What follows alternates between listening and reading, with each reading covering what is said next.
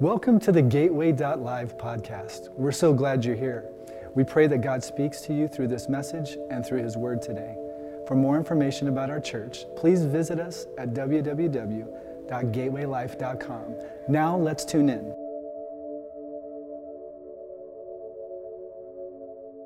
We've been in this series called The Unusual Life, and today we're gonna deviate from that a little bit, but I want to encourage you, if you have your Bibles, go ahead and open up to Hebrews chapter 11. Hebrews chapter 11 is where we're going to be beginning today, and I'm going to get set up here, but Hebrews chapter 11 in verse 13 is where we're going to be for a majority of the day today. But before we get started, before we read that, I think it's imperative that we understand. Today we're going to talk about faith. All right, we're going to talk about faith, and I would be curious to know what comes to mind when you hear the word faith. Maybe the way that you've heard it taught to you before. Maybe the way that you've heard this whole journey of faith is supposed to look like. I would be curious to know what you have heard about that word, about what this life of faith is supposed to look like or be like. But I think the fact of the matter is, before we get started talking about faith and what it looks like, it's important that we understand that faith is not an idea or a concept. Okay, faith is not an idea or a concept. In fact, Hebrews chapter 11 and verse 1 tells us that now faith is the substance of things hoped for. It is the evidence of things unseen. It's the evidence of things unseen. So that verse further tells us that faith is not an idea or a concept. No, it is an actual, tangible thing. It is a belief that we hold. Faith, this word used here, faith, for faith, the Greek word simply means at its smallest kind of place, the most simplest form, means persuaded. It means to be persuaded. So we can deduce that faith that we have means that we've been persuaded about life based on the things that we've seen, based on circumstances in his life, that Jesus is God and that all of this revolves around him.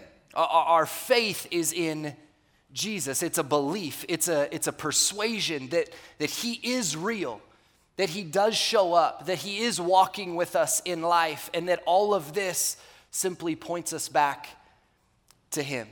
All right, so with that in mind, let's turn to Hebrews chapter 11 in verse 13, and let's begin reading there. The Bible says in verse 13, it says, "These all died in faith, not having received the promises, but having seen them from afar off, they were assured of them. They embraced them, confessed that they were strangers and pilgrims on the earth. For those who say such things declare plainly that they seek a homeland. And truly, if they had called to mind, if they had called to mind that country from which they had come out, they would have had the opportunity to return to it. But now they desired a better, that is a heavenly country. Therefore, God is not ashamed to be called their God, for he has prepared a city for them." I want to talk about this idea of faith, this belief, this faith journey that we're on, and further understand what is it supposed to look like. And the title of my message today, if you're taking notes, you can write this down. It's called "Make It Plain." Make it plain. Would you pray with me today as we get started? God, I thank you so much for your presence. God, I thank you that you are here.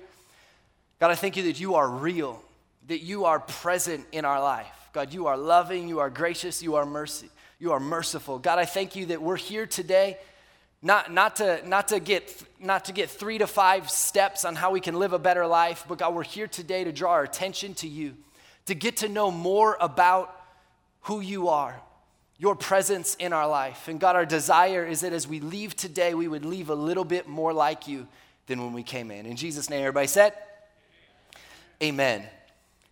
Amen. Have you ever played horse before? Have you ever played the game horse, or maybe pig, or you might have called it something differently, but I don't mean to insult your intelligence, but let's just kind of walk through so we're all on the same page. What is the game of horse, okay? The game of horse, it's kind of a basketball game that basically there's a bunch of different players, and you kind of get in order, and each person takes a turn taking a shot.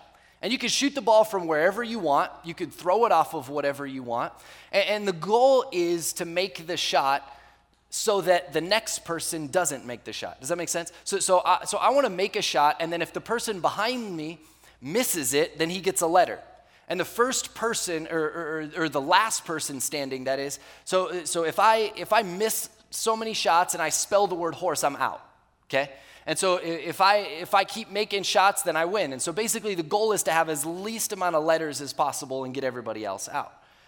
So when I was growing up, we loved the game horse. We used to have this little basketball hoop, this little like metal basketball hoop, the kind that like you put in your room that like the package says like it doesn't break anything, you know? And then like I'm one of 5 boys and you figure out how to break stuff with foam. So we had this little basketball hoop in our basement. We were living in the Midwest at the time, and every night, like I said, I was one of five kids, 4 boys, 1 girl, okay?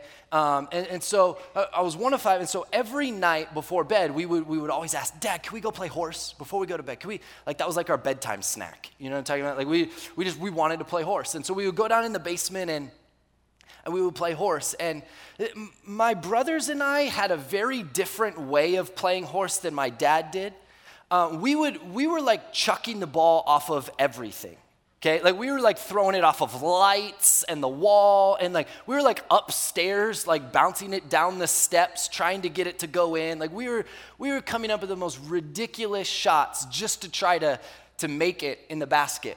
But as you can probably imagine, we didn't win very often because my dad would simply just like stand 2 or 3 feet from the basket, and he would kind of just like throw in these little layups, you know. And we got, like as kids, we got so impatient. We're like, Dad, you're not playing this. This isn't fun, right? Like you're not doing this right. You're supposed to be like breaking stuff and like throwing these crazy shots. And my dad would just sit there and just simply throw these consistent little layups with his left hand, with his right hand, and we would miss them all the time because we were so concerned about like throwing it off the wall. So my dad like never got a letter because we like never made it. But he would just simply consistently throw these little tiny shots, and he was just patient enough that he knew that we would get so impatient, we would get so crazy that we would just either quit or we would lose or we would cry, and then it was bedtime, right?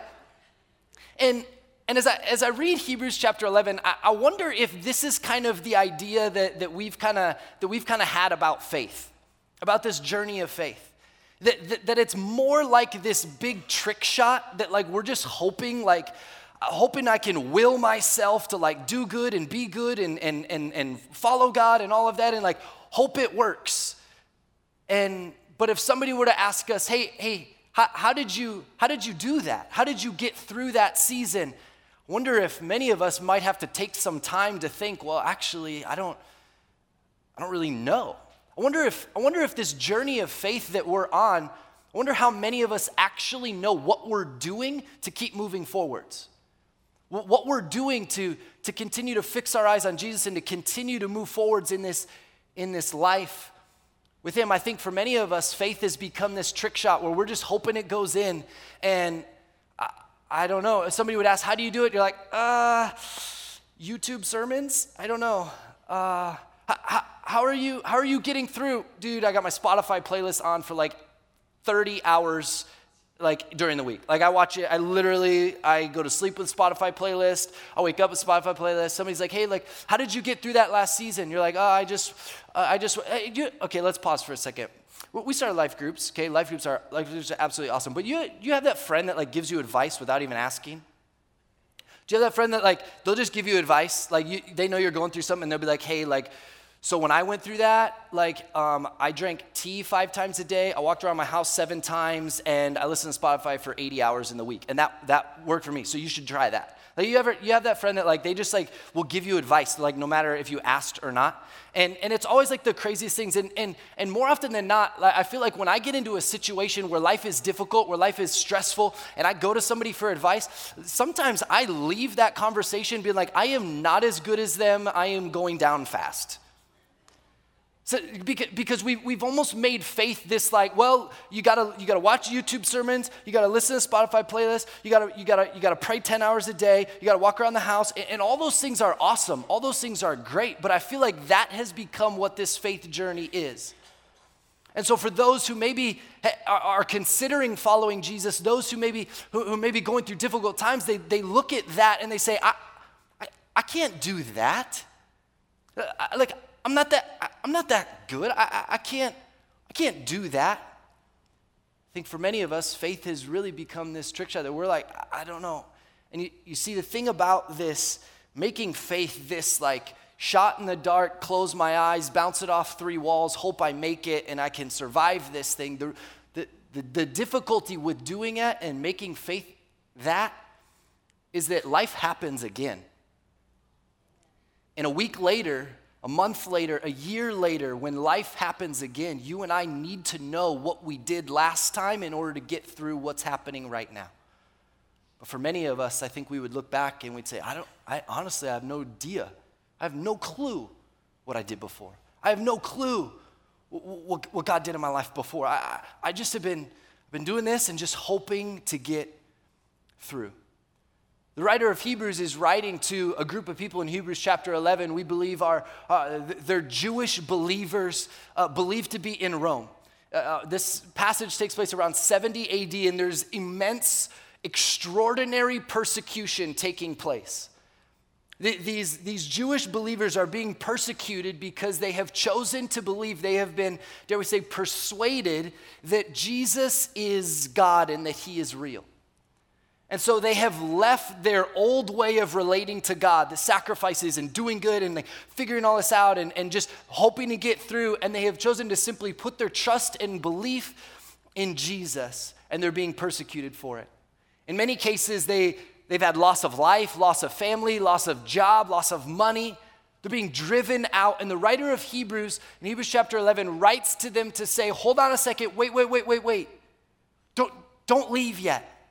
Stick it out. Keep going. Almost imploring them, hey, don't give up. Don't go back to the old way of relating to God. I know it seems easier, but there is nothing better than simply having and walking with Jesus. It doesn't get better than where you are right now. So he writes to them in Hebrews chapter 11, and he goes through this. Many people would consider Hebrews chapter 11 to be the hall of faith. Simply, the writer of Hebrews is kind of detailing the life of all these Old Testament heroes of the faith, Moses and Abraham and Sarah and Enoch, and going through how by faith, even though they didn't have Jesus, they were focused on him. They had faith in him. They had faith for the promise and how they lived this life. So the writer of Hebrews is detailing back all of these people saying, hey, this is how they got through it. And he says, these people make it plain. They declare plainly that this is how they do it. See, I think in life, a lot of times we look at people who have it when we really should be looking at people who've been through it. I see this with young people all the time. We see people on Instagram or on the internet or at school, and they've got all the stuff. Maybe you've seen people even at church and you're like, their life is just awesome. Like I wish my kids were as behaved as they were. I wish like my marriage was as strong as they were. And we look at people who seemingly have it and we begin to judge ourselves or kind of determine where we're at on this whole faith journey when we really should be looking at people who have been through it.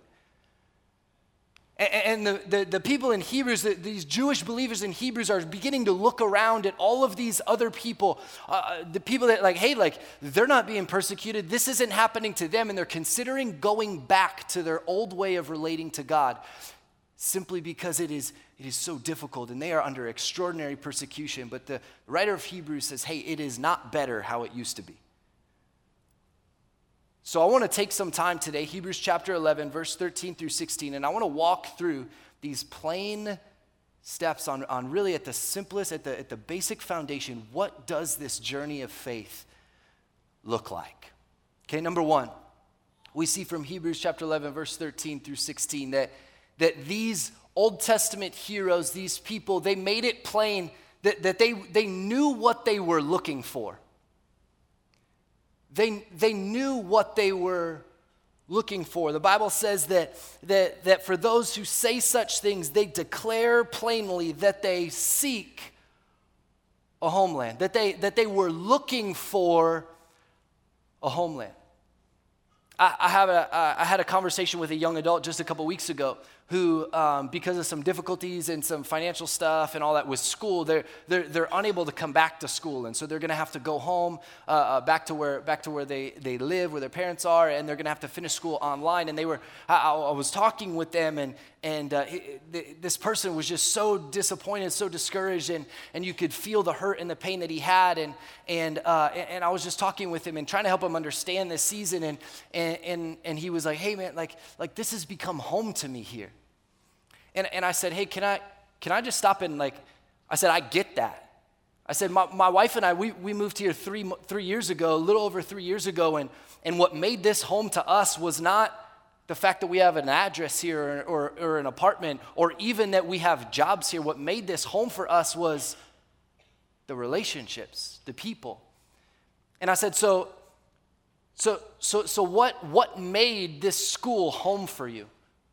And he said, this person, this friend that I have, that's what has made this home. And I said, you know, the best part about you going back to where you're going is you still have that person in your life. So yeah, not being at school is difficult, but you still have that relationship, that person. The Bible says in Hebrews chapter 11, verse 14, that they were looking for a homeland. I'd like to submit to you today that they were focused on heaven, that they were looking at heaven, but the only thing that makes heaven awesome is because God's there. Heaven is awesome, and heaven is to look forward to, but it's because Jesus is there.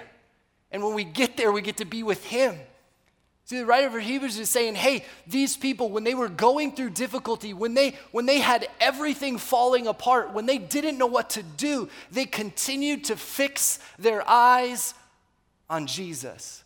The Bible says in Hebrews chapter 12 and verse 1, just a few verses later, says that since we're surrounded by so great a cloud of witnesses, let us lay aside every weight and fix our eyes on Jesus, who is the author and the perfecter of our faith.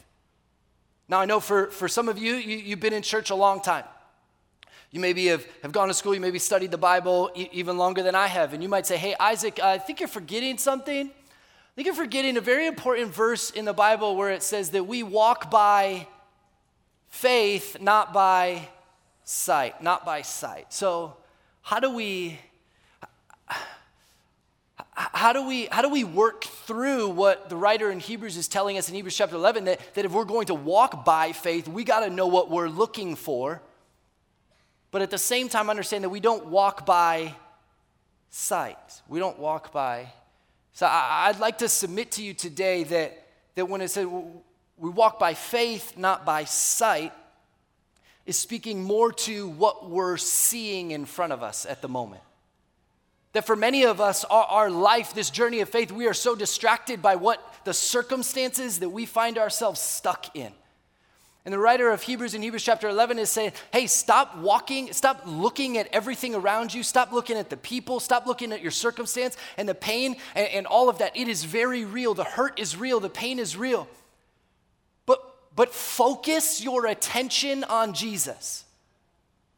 Focus your attention. He's not saying look, like just play hide and go seek with you. No, he's saying focus your attention. I think of this verse in Psalms 121, where the psalmist says this. He says, I lift up my eyes to the hills. For where does my help come from? My help comes from the Lord. So many of us are so stuck looking at our circumstances that we can't even see where our help is coming from. We can't even see that God's hands are all over this, that God is in it with us, like we just sang about. We're so stuck focusing on this and that and what's happening and what's not working out that we miss that our help comes from the Lord. The other thing I think of is here in Hebrews chapter 11 is we begin to compare a lot, don't we, on this journey of faith, especially when life isn't working out as well as we want it to, don't we? We begin to look at everybody else and say, well, they got it and they don't, and they're not struggling with this. And man, I've been following Jesus for 20 more years than them, and I'm still struggling with this. How come they're not? How come I'm going through this financial struggle right now and they're not? How come? And we begin to compare and contrast our life to those around us.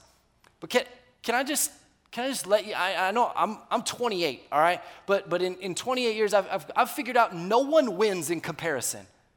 Like nobody wins. You don't win when you compare yourself to somebody else. Because you know what happens? Here's what happens. When we look at other people and say, they've got that, they got the house, they got the money, they've got the family, they've got the behaved kids, they've got it all. You know what happens? Like, or we try to find people where we like feel better about ourselves, right? Like, ooh, like they're having a hard time and it makes us like feel better, right? Or like their kids are like less behaved than ours. And so we're like, yes, we are crushing it as parents. But you know what happens? My daughter's 9 months old as of Friday, and you know what like I've already figured out is like as soon as like I think that like Soraya is the most like behaved 9-month-old on the planet, like I go to Target and I see a kid like sleeping and Soraya's screaming. You know what I'm talking about? Like the minute I feel like I've got it or I'm a little bit better than somebody else, God's just got this sense of humor where he just kind of floats this other person by that's like, okay, cool, I guess I'm not crushing it, right? It's just a matter of time before we find somebody that we feel bad about ourselves again. No one wins in comparison. And here in Hebrews chapter 11, the writer is saying, hey, these people, these heroes of the faith, I know you're going through something right now, but understand, these heroes in the faith made it plain that they knew what they were looking for.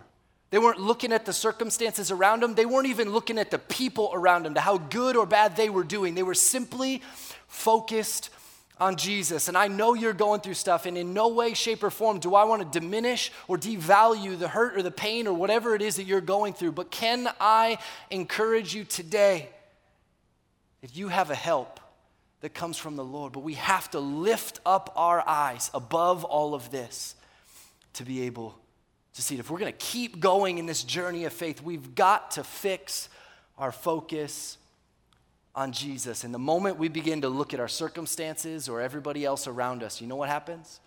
We lose sight of where God is and what God is doing and where his hands are all over my situation. The second thing we see from Hebrews chapter 11 and verse 13, these heroes of the faith, they were thinking of. And I'm going to phrase it this way. They knew what they were thinking of. They were very specific and intentional about what they were thinking of. I'd like to kind of further define that to they knew what they were dwelling on. And in Hebrews chapter 11, if you look at it in your Bible, I want to draw attention to the fact that it doesn't say what they were actually thinking about.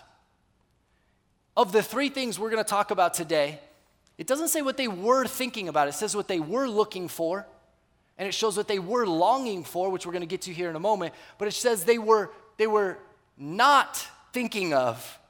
Okay, look at what it says in Hebrews chapter 11, verse 15. It says, and truly, if they had called to mind that country from which they had come out of, they would have had the opportunity to return to it. If they had been thinking, but they weren't. They weren't thinking of where they had been.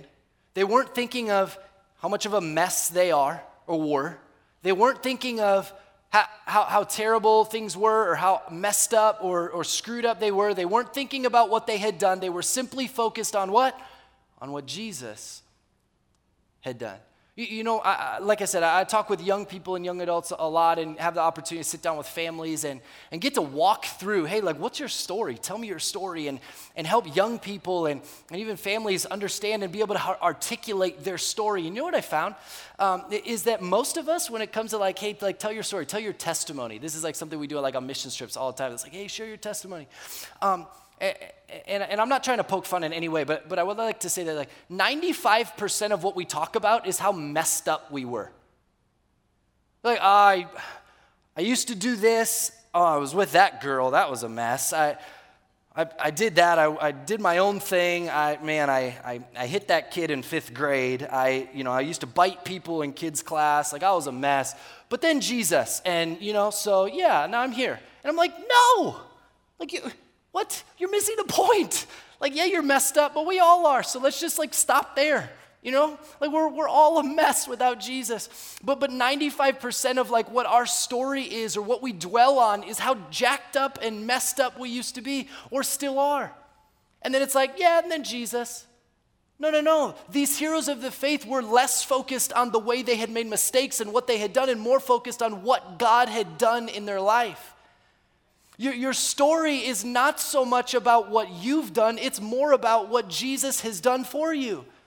Look at what the Bible says in 1 Corinthians chapter 11, a verse that we quote every single month when we take communion to remember the Lord. The Bible says this in Hebrews chapter 11. It says take this bread, all this kind of stuff, take this bread which is my body is broken for you. Do this in what? Remembrance of who? Me, in remembrance of Jesus. That even the very act of us going back and remembering what the cross was all about is not about how messed up you were. It's about how good and merciful and gracious our God is. And these heroes of the faith, they understood and made it plain that, hey, if I'm going to get through this life of faith, I got to know I can't keep dwelling on my mistakes, on my mess, on what I've done. I got to simply focus my attention and my thoughts on what Jesus has done and where he's leading me.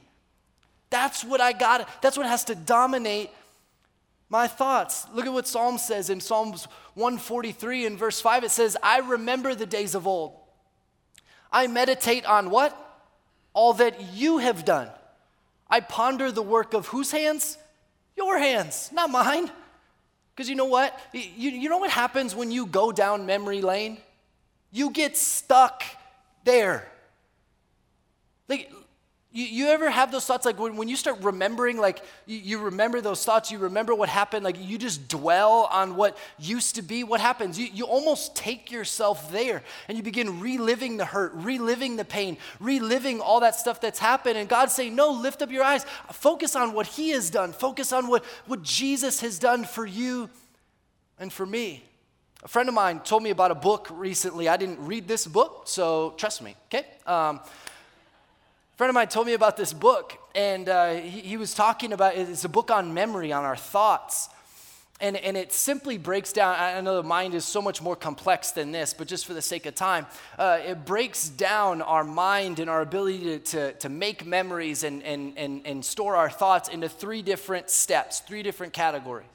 And the first phase is the encoding phase, okay? Encoding, then we have the storing phase, and then we have the retrieving phase. And what happens in each of these phases is in the encoding phase, like you can't determine what happens to you. Did you know that? Like you don't get to choose what happens to you in life. Okay, we just now we settled that, awesome. But you can choose your response. And so in the encoding phase, that's where in our mind, we determine what is important and what is not.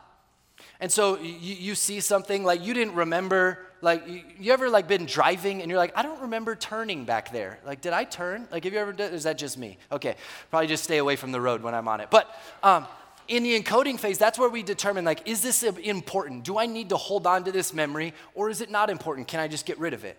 Okay, and your mind does this all by itself, okay? So something happens to us and we determine, is this important, is it not? It's important, okay, now we're gonna store it. And in the storing phase is where we go deep into our subconscious and we take something that we've deemed important and we place it there for later use.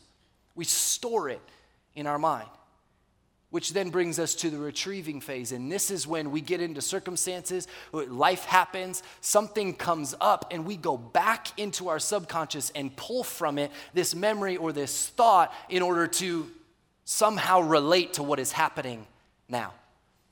But you know what happens when all you have stored up are the awful thoughts about what you've done or who you used to be? That's all you have to draw from when life hits you in the face. That's all you've got to pull from. And the writer of Hebrews is saying, hey, understand, if you're going to keep moving in this life of faith, you got to know what you're storing in your mind. And they were definitely not thinking about where they had been. They were not, it is not better where you used to be. Keep moving. Think simply on what God has done. Think about all he's brought you through. I think about in the Old Testament, anytime God showed up, they would build an altar to say, hey, this is what God has done, and this is where he did it. We got to think more about what Jesus has done for us and what he's doing in our life than we do all this stuff from before. We've got to keep moving in this journey of faith.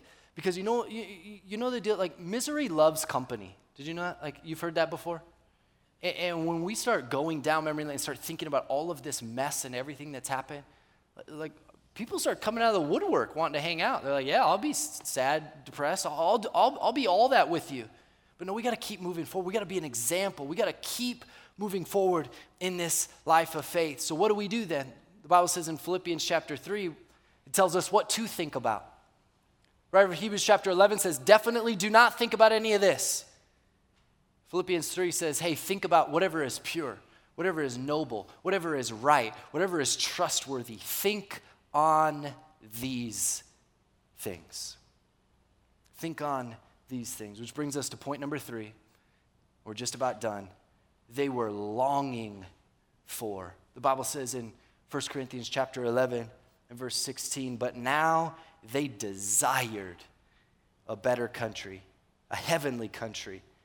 Therefore, God is not ashamed to be called their God, for he has prepared a city for them. I think about this quote Pastor Brad brought up in one of our staff meetings just a couple weeks ago. He said this, he said, when passion and pursuit, let me make sure I say this right. When passion and purpose are lost, preservation becomes your goal. When passion and purpose are lost, preservation becomes your goal. And I wonder how many of us on this journey of faith are more concerned with preserving, just getting through, just surviving, than we are on moving forward and dreaming and seeing all that God wants to do in our life. Have you lost your passion? Has your pursuit turned more into preservation? The writer of Hebrews says, hey, these heroes of the faith understand, I know you're going through it. I know it hurts. You have all the reason to be upset. But these heroes made it plain that they continued to pursue God every single moment that they had. You want to know how to get through this life of it? You want to know what living by faith looks like? Daily pursuit. Daily pursuit of him. Psalm 63 and verse 1 says this, "O God, you are my God. Early will I seek you. My soul thirsts for you. My flesh longs for you in a dry and thirsty land." That's pursuit. Do we look like that? Do we live like that? I'm not trying to condemn in any way. I'm just saying, like, all of us get there. All of us get there where our pursuit turns a little bit more into preservation, and we got to be reminded again of what God has done. We got to lift up our eyes, and we got to see that God is present where I'm at. And daily pursue him. I think of Exodus chapter 33 when God is leading Moses, and he says, God, do not take me anywhere if you're not going to be there. He says, God, that's awesome. You want to lead me there, but if you don't go with me, I ain't going. And I wonder if that's in our decision-making process. Wonder if that's as prevalent in our mind as anything else. That God, I don't want to do make it plain to me, God, that this is you. Because I'm not moving unless it's you. I'm not going unless you're going with me. They were daily pursuing him. These people in Hebrews chapter 11, they're going through it. And you might be going through it today too. They were under extraordinary persecution, under immense pressure and pain and hurt. And though we don't really, in the world that we live in here, thankfully, in this beautiful country that we have, it's messed up, but it's better than a lot of other things. And we have the opportunity to come into worship like this, and we don't face the persecution at all in comparison to what they're talking about, but it doesn't diminish the hurt and the pain that you have in this room right now. You have hurt. Some of you in this place are scared. Some of you in this place are completely confused. Have no clue what to do or where you're going or or maybe are lost, or whatever the case may be, I'd like to submit to you that this life of faith is not this big trick shot where we just hope it works out and we just play YouTube sermons and YouTube playlists and Spotify, and we walk around the house and pray 7 times and blow a trumpet and hope that works, and we fast and we meditate and we just give it to God, whatever that means, and we just like say all this stuff and do all these things, and all of that is great and it's awesome. But what if the life of faith, this by faith that we're supposed to live, isn't so much this huge trick shot, and it might actually look a little bit more like the way my dad played horse? Simple, stand right in front of the hoop, consistent layups. Nothing fancy, not chucking a ball from down the steps, hoping it hits a light off my mom's head and into the basket. But no, it's just, what if the life of faith looks a little bit more like just looking at you, thinking about you, pursuing you, simple, consistent, daily looking, thinking, pursuing? What if that's more like what this faith journey is supposed to look like? Looking for, not looking at other people, not looking at where they're at and how good they are or how much they've got it together, not looking at our circumstance, though it's there and though it's real, not looking at that, but looking at Jesus, focusing our eyes on Jesus, not thinking about where we've been, what we've done, all the mess that has happened in our life, but simply thinking about what God has done, what Jesus has done, the way he showed up, the way he was in the fire with us, the way that he brought us through, thinking and dwelling on that. And not longing for people, not longing for possessions, not longing for all of these other things to fix the hurt or fill the void, but simply longing and pursuing Jesus every single day. I'd like to submit to you today that this journey of faith might actually look less like this trick shot, where we say, I have no clue how I've done it. But it might actually look a little bit more like just simple, consistent, daily tosses. One of the beauty of that is I can do that. I can do that. Every day I can look at him. I can think, I might not be able to walk around the house. I might not be able to play YouTube the whole day. I might not be able to listen to this or do this. I might not be there yet, and that's okay. All those things are awesome, and do them. But looking, thinking, pursuing, yeah, I can do that. The writer of Hebrews says, hey, you want to know how to get through this right now? You want to know how to keep moving. Stick it out. Stay there. It's not better back there. It's not better. It is best right now, because the beauty of it is we have the promise of Jesus. Stick it out. And this is how. Because we can do that.